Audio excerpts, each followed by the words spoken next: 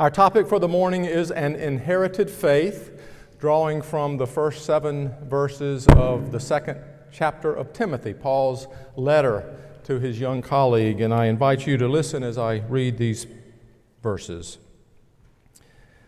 Paul, an apostle of Christ Jesus by the will of God, for the sake of the promise of life that is in Christ Jesus, to Timothy, my beloved child, grace, mercy, and peace from God the Father and Christ Jesus our Lord. I am grateful to God, whom I worship with a clear conscience, as my ancestors did, when I remember you constantly in my prayers night and day. Recalling your tears, I long to see you so that I may be filled with joy. I am reminded of your sincere faith, a faith that lived first in your grandmother Lois and your mother Eunice, and now I am sure lives in you. For this reason I remind you to rekindle the gift of God that is within you through the laying on of my hands. For God did not give us a spirit of cowardice, but rather a spirit of power and love and self-discipline. Friends, the grass withers, the flower fades, but the word of our Lord shall stand forever. Let us pray. O God, may the words of my mouth and the meditations of our hearts be acceptable in your sight, you who are our strength and our Redeemer. Amen. During the past several weeks, many of you have ushered children back to school, sent kids off to college, and if you are a teacher yourself, gone back to the classroom. And here at the church, our Christian education staff and volunteers have been hard at work getting ready for a new Sunday school year, a new confirmation journey. Barb and Noel in the midst of beginning all the new choir rehearsals for all ages. Many of you gathered here have memories of taking part in similar events church-wise in your own life, beginning a new school year, starting Sunday school, going through confirmation, singing in a choir.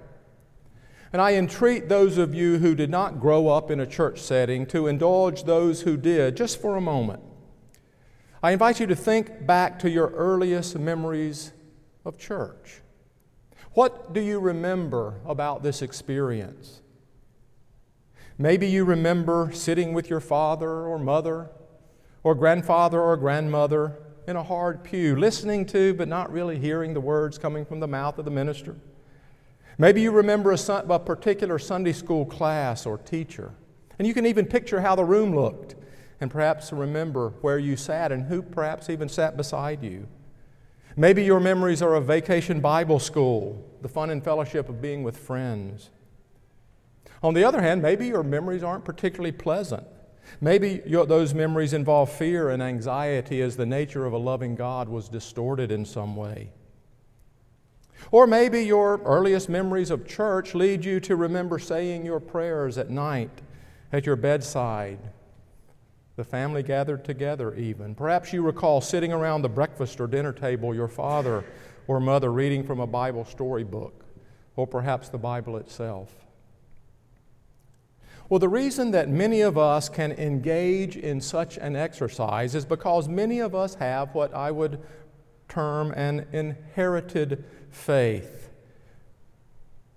I would suspect that most of us, and surely there are exceptions, most of us here have memories of church experiences or Christian experiences from home dating back to early childhood.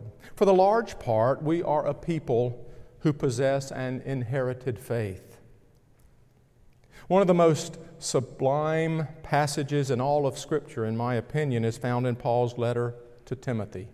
As I remember your tears, I long day and night to see you, that I may be filled, not yet, Rob, that I may be filled with joy.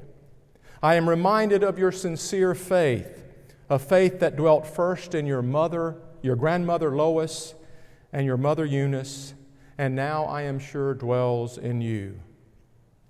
You see, Timothy was already a person of faith by the time he came into contact with Paul in his hometown of Lystra.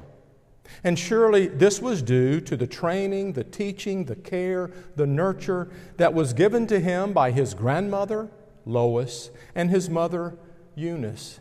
He learned of God and God's relationship with his people Israel, and later of Jesus and his life, death, and resurrection, first from his family members.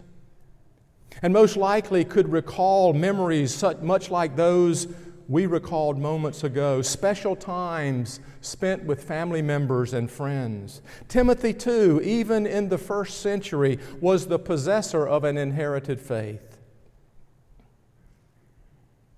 What is the nature of the faith that the children and youth of First Caldwell are inheriting? What memories are you as individual Christians, as parents, as grandparents, providing for your children, your grandchildren? When the children of our church family grow up, what will their memories of Sunday school and church be?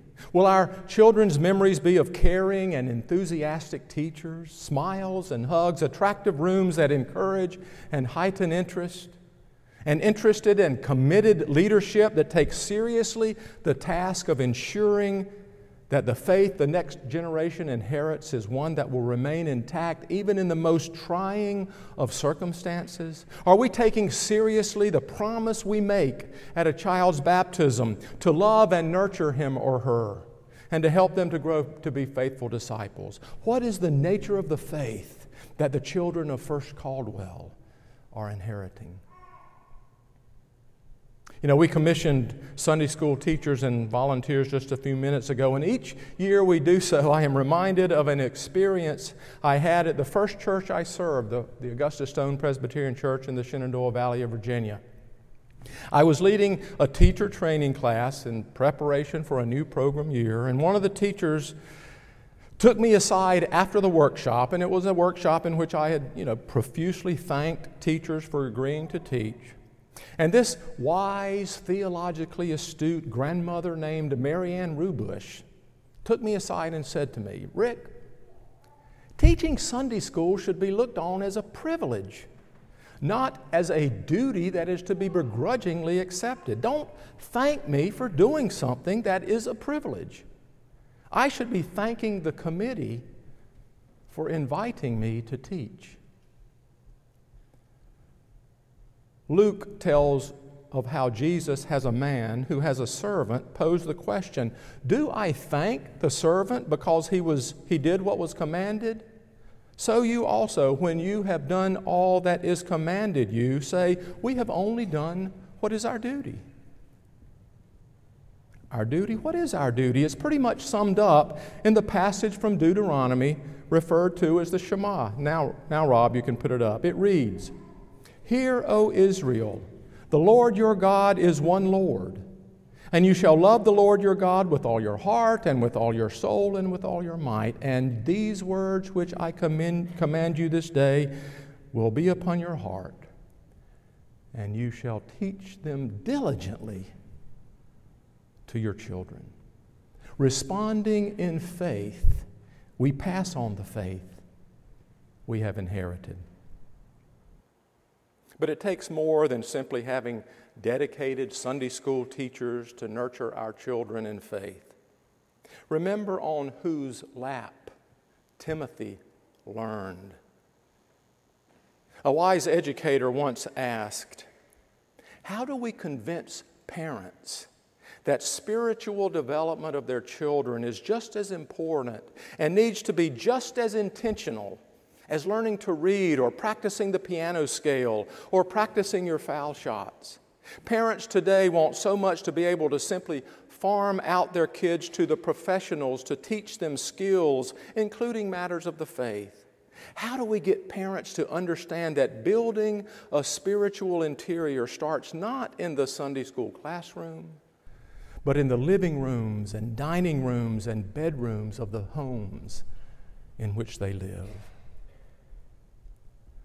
I am reminded of your sincere faith, a faith that dwelt first in your grandmother and your mother, and now I am sure dwells in you. What faith will dwell in the hearts and minds of the young persons who grow up in this congregation? What memories will they have? What is the nature of the faith which will dwell in the hearts and minds of the young people who grow up in this congregation? Friends, let's make sure we take seriously the vow we make at baptism to love and nurture our children and to help them grow as faithful disciples. Let us pray. Oh God, we thank you for the gift of faith. Help us not to take it for granted or just be casual about it, but take it seriously. Help us who are parents, to love our children by sharing our own personal experience with them of the faith so that they might grow up to be able to weather the storms of life through Jesus Christ our Lord. Amen.